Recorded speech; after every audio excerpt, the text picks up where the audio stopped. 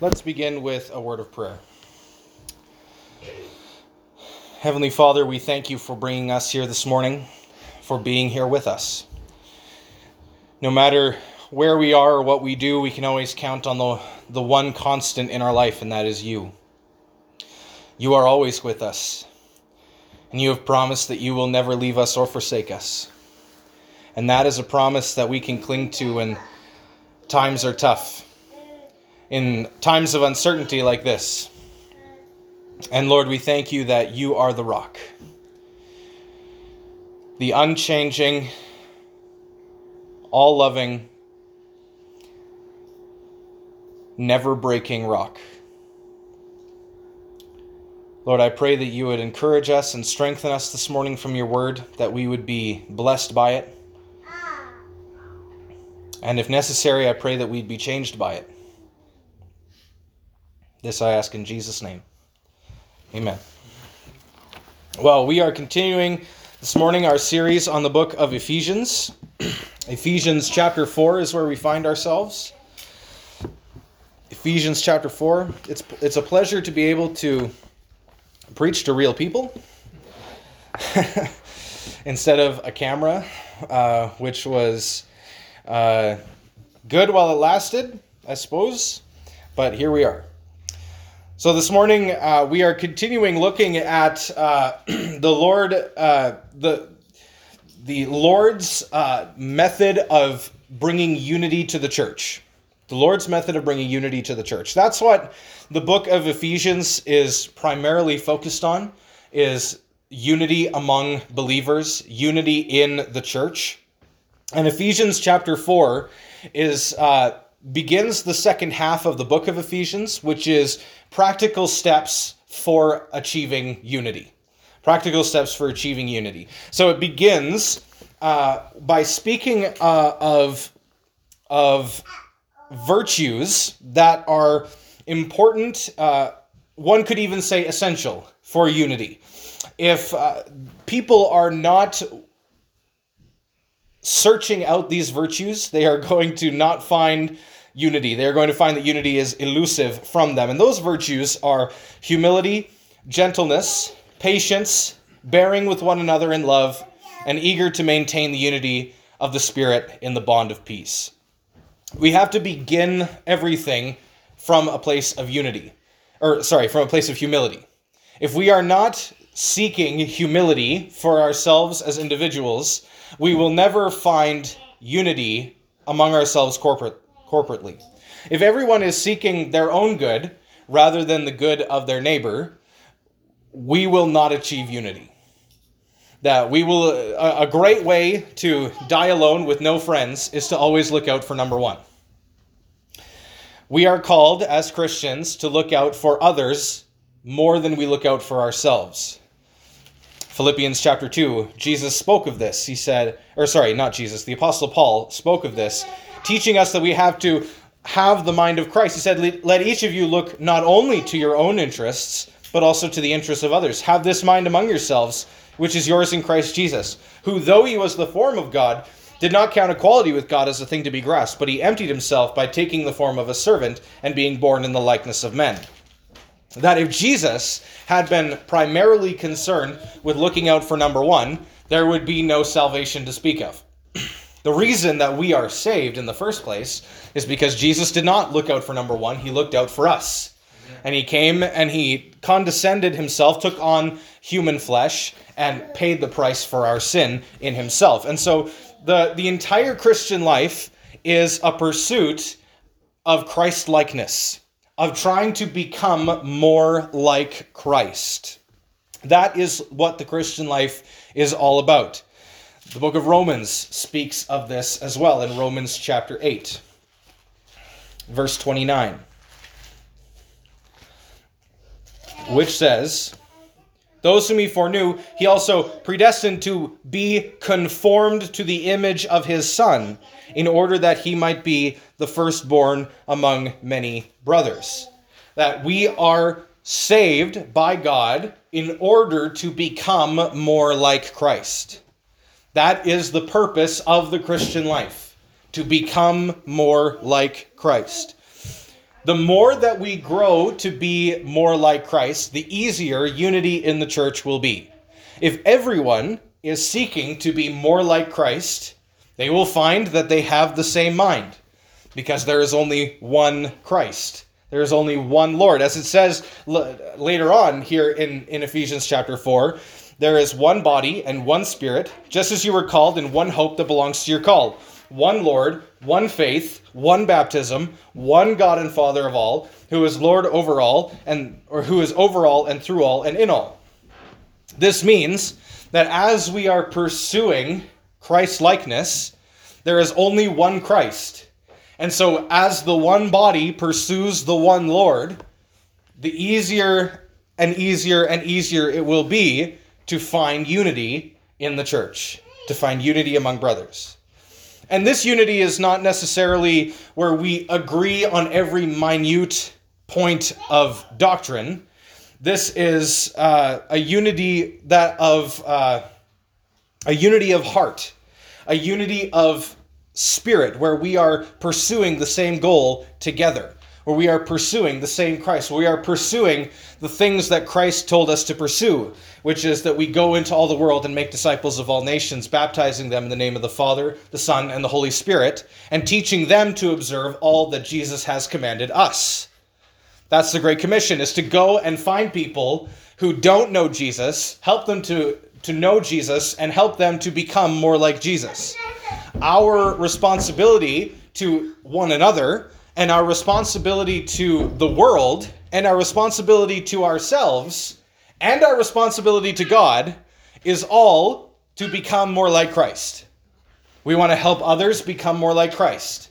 We want to help ourselves become more like Christ.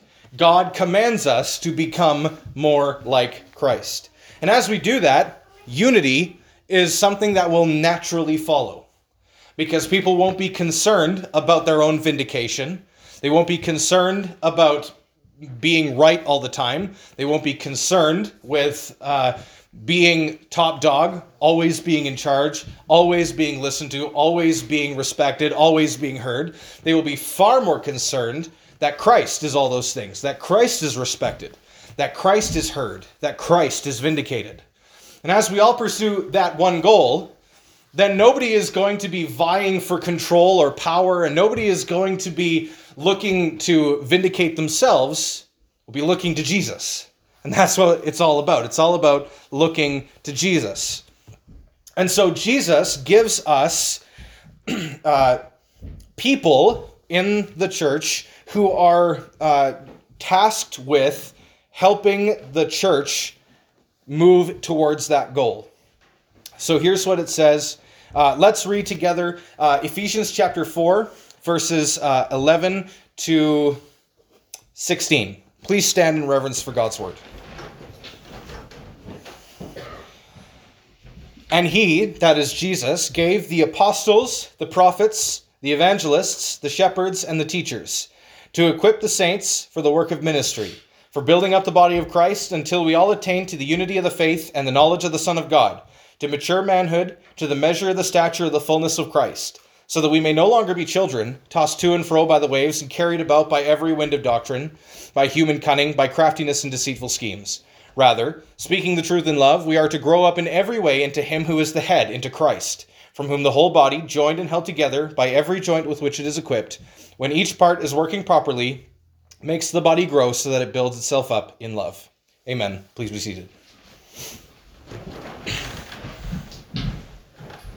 So, the point of the Christian life, the point of your Christian life, is to become more like Jesus. That is the command. Now, how are we supposed to do that? Well, God, in Christ Jesus, by the power of the Holy Spirit, has given us certain people who are supposed to be able to help us along those goals. So first, he gives the apostles and the prophets. The apostles and the prophets were offices that God gave to his people in times past. Those are not offices that continue on today. There are no modern day prophets. There are no modern day apostles. Anybody who claims to be an apostle or a prophet is a false apostle and a false prophet. There are no more prophets. Not in the same sense as what we hear of in the Old Testament, where someone can stand up in front of a crowd and say, "This is what God says because he spoke to me." Those people don't exist today. God does not speak to prophets anymore. There are no more prophets. And that's controversial, I know. Maybe not to everybody in this room, but probably to some of you who are watching or listening. There are no modern day prophets. There are no apostles anymore. Those were offices for a specific time, for a specific purpose. And the point of them was to lay the foundation for the rest of us. They were laying a foundation for us. They were delivering the word of the Lord through their mouths and writing it down. And that's where we get the Old Testament through the prophets and the New Testament through the apostles. Each of them is completely authoritative equally in every way. Both are inspired by the same Spirit. They are overseen by the same Lord. And there is one Lord, one faith, one baptism, one God and Father of all, who is over all and through all and in all. The apostles and prophets lay the foundation. They give God's word. The shepherds and evangelists and the teachers bring that word to people. So evangelists bring the words of the apostles and prophets to those who have never heard it before. Evangelists are people who share the good news. The word gospel in the Greek word for gospel is euangelion, and that means good news. It's where we get the word evangelism. So an evangelist is a euangeliст, is someone who brings the good news, brings the gospel to people. In the ancient days, they used to call evangelists anybody who was a herald of good news. So if the king had a son, and that son was going to be his heir, the evangelists would go out and proclaim that the son has been born to the king. That was their job. They were evangelists. They weren't capital E evangelists sharing the capital G gospel. They were just sharing good news. And in the New Testament, the apostles take that word and they use it in reference to someone who proclaims the word of God to people who have never heard before. This is one of the roles of the apostles that they have now passed on to those that they discipled. The apostles were supposed to bring the word of God to those who'd never heard before. Evangelists, unlike apostles, are not supposed to come with new revelation that they have heard directly from God. They are supposed to proclaim the revelation that was given to the apostles. So the apostles lay the foundation. The evangelists build on that foundation. And then in some sense, if you think of it as a house, the apostles and the prophets are laying the foundation. The evangelists are putting in the framing, and the teachers and the shepherds come in and fill in the rest. They're putting down the flooring, they're putting in the drywall, they're painting, they're helping the house to be something that is recognizable as a house. And each of these offices are essential in the life of a Christian. We need the Word of God. If you don't have the Word of God, it's going to be very difficult for you to understand who God is. It's going to be nigh unto impossible for you to understand the saving nature of Jesus' work and who Jesus was and what he came to accomplish. Who Jesus is what I should have said. Who Jesus is, because Jesus is. Amen. Jesus continues to this day, seated at the right hand of the throne on high. So the apostles and the prophets and the evangelists, then you have the shepherds and teachers. So in the Greek, the shepherds and teachers are not necessarily separated into two categories. It's probably a better translation is, and the shepherds, that is teachers. So teachers are supposed to be shepherds. Shepherds are supposed to be teachers. There isn't two separate things. One is a gift of shepherding. One is a gift of teaching. Shepherds and teachers have the same role. Maybe they would administer that role in a different way, depending on their personality, but they are the same thing. Shepherds, those who care for the flock, are also those who are supposed to teach the flock. Those who care for God's people are supposed to teach God's people. You cannot properly care for God's people unless you teach them. If I never got up to preach, I would be a terrible pastor. If all I ever did was love you and hug you and sit with you and have coffee with you, I would be a terrible pastor. It might be kind of nice to have a buddy to come and sit and have coffee with you, but that's not my job. My job is to teach you. My job is to teach you God's word, is to build on the foundation of the apostles and prophets. The role of shepherd and teacher is different than the role of evangelist. So some people are called specifically to be evangelists. However, shepherds and teachers are commanded to do the work of an evangelist. So that's not a get out of jail free card. I don't have to evangelize. I do have to evangelize. I'm supposed to do the work of an evangelist. But there are those whom God has specifically called and appointed to be evangelists. One such person, I think, was Billy Graham, whom God specifically appointed to be an evangelist, to go out into the world and to proclaim the gospel to masses of people who had never heard before. Not necessarily my role, but I am not exempt from the responsibility of being or of doing the work of an evangelist. He gave the apostles, the prophets, the evangelists, the shepherds, that is teachers, to equip the saints for the work of ministry.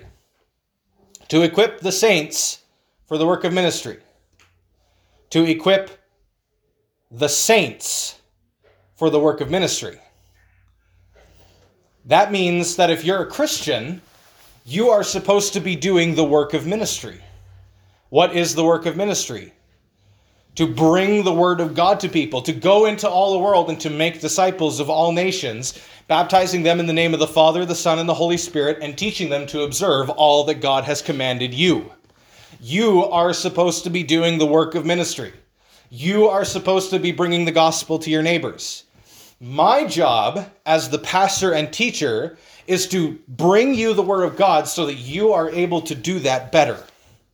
My responsibility as a pastor is first and foremost to equip Christians for the work of ministry.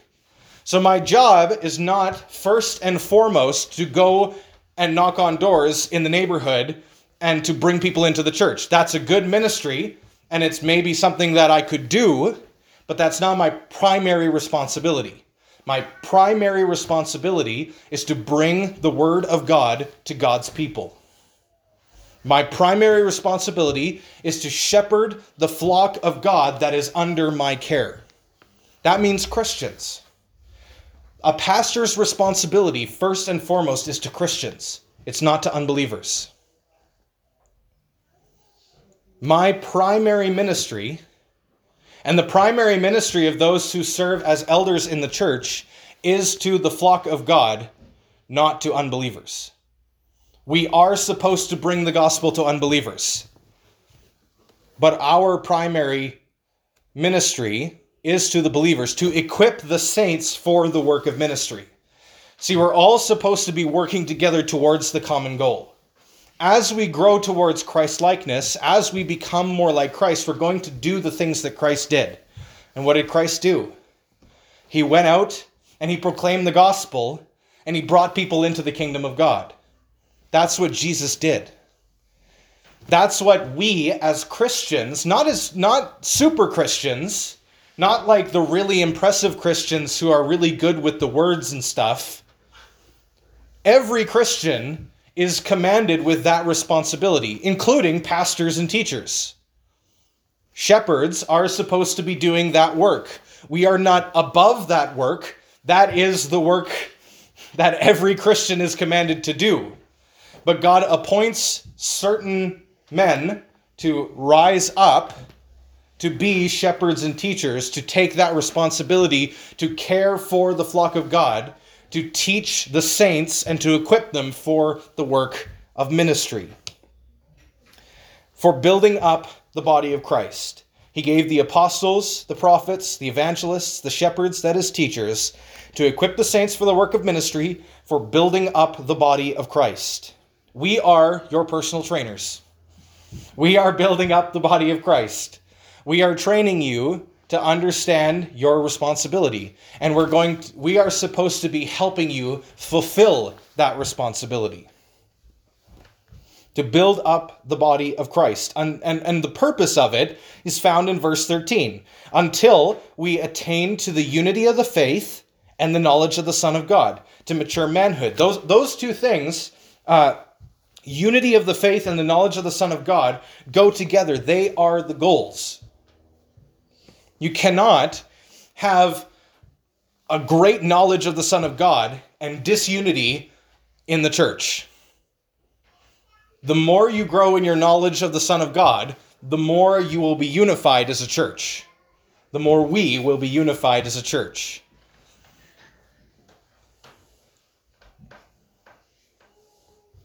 And this unity and knowledge together, and you could even say that that's what you know in your head and what you do in your life. Both of those things, right? The unity of the faith, how we interact with each other, and knowledge of the Son of God, how we interact with God, those two things go together. And as those things go together, and as we grow in that, that is called maturity. A mature Christian is one who studies the Word and comes to know God better on a regular basis, and also has a good relationship with other Christians.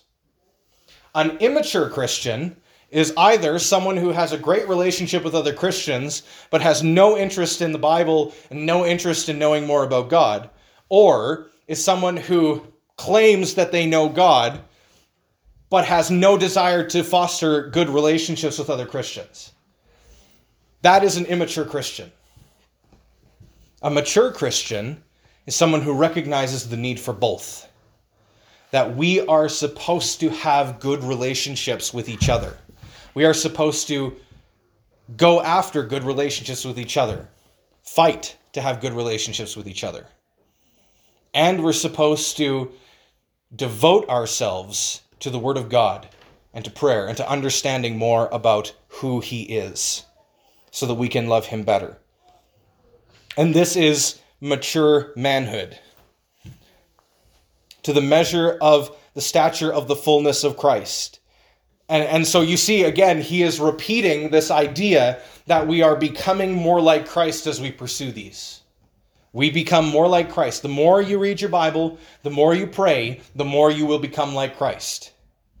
The more that you love the Christians around you, the more you will become like Christ. These things go together, and they are a sign of maturity. And the purpose is so that we will no longer be children, being tossed to and fro by the waves and carried about by every wind of doctrine, by human cunning, by craftiness in deceitful schemes. That we will not believe things just because they sound nice. You shouldn't believe things just because they sound nice. You should believe things because they're true. And you should search the Word of God to find the truth.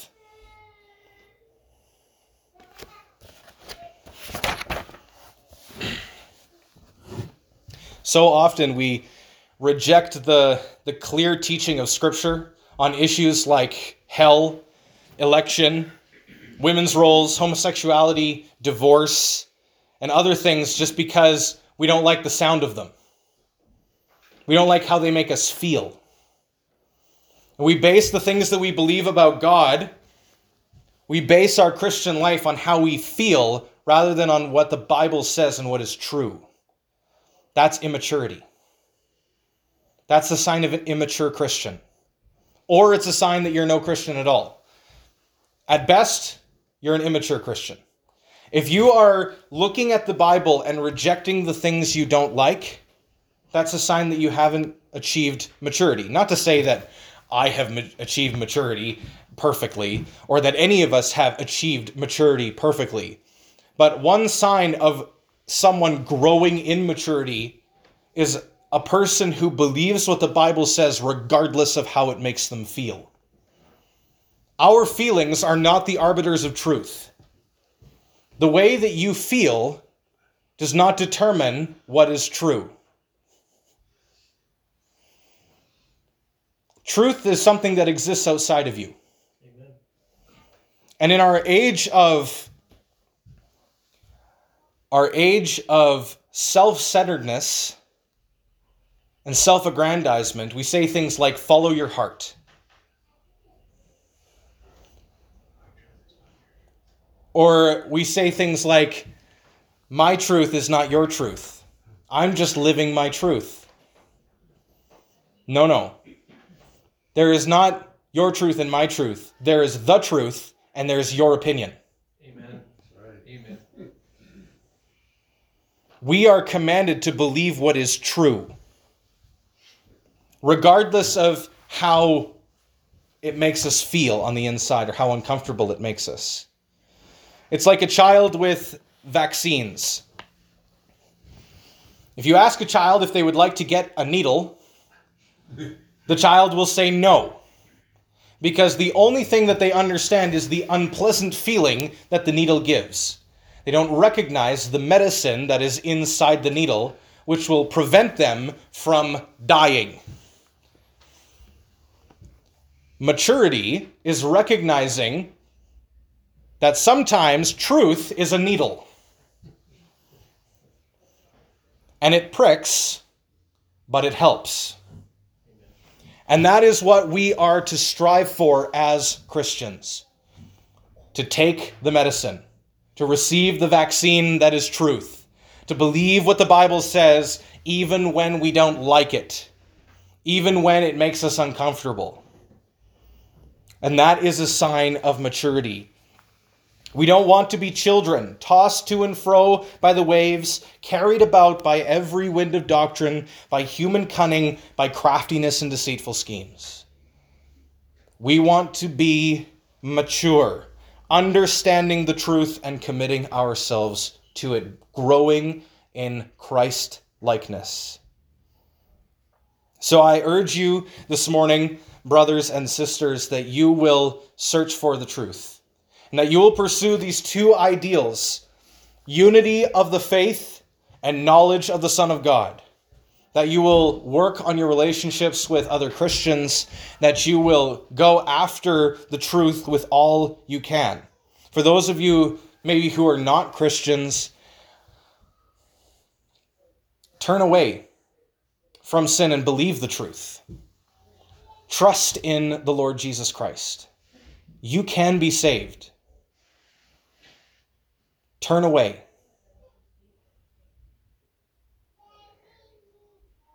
Trust in the Lord, and you will be saved. Let's pray. Lord Jesus, we thank you that you came in the flesh and bore our sin on the cross. Sin that we could not bear in and of ourselves. Sin that we cannot overcome apart from you. Lord, I pray that you would help us to recognize the significance of your death and resurrection. That we would all be saved, that we would all grow in our unity of the faith and in the knowledge of the Son of God. I pray that we would pursue truth, that we would be mature, that we would recognize our responsibility as Christians, which is to bring the word of God to the lost. Lord, I pray for myself and for the elders of this church that you would give us strength and wisdom as we equip the saints for this work, the work of ministry. That we would be able to foster the unity in our church, and that we would be able to help people grow in the knowledge of the Son of God, so that our congregation would grow into maturity, in love for one another, and in faithfulness to you. These things we ask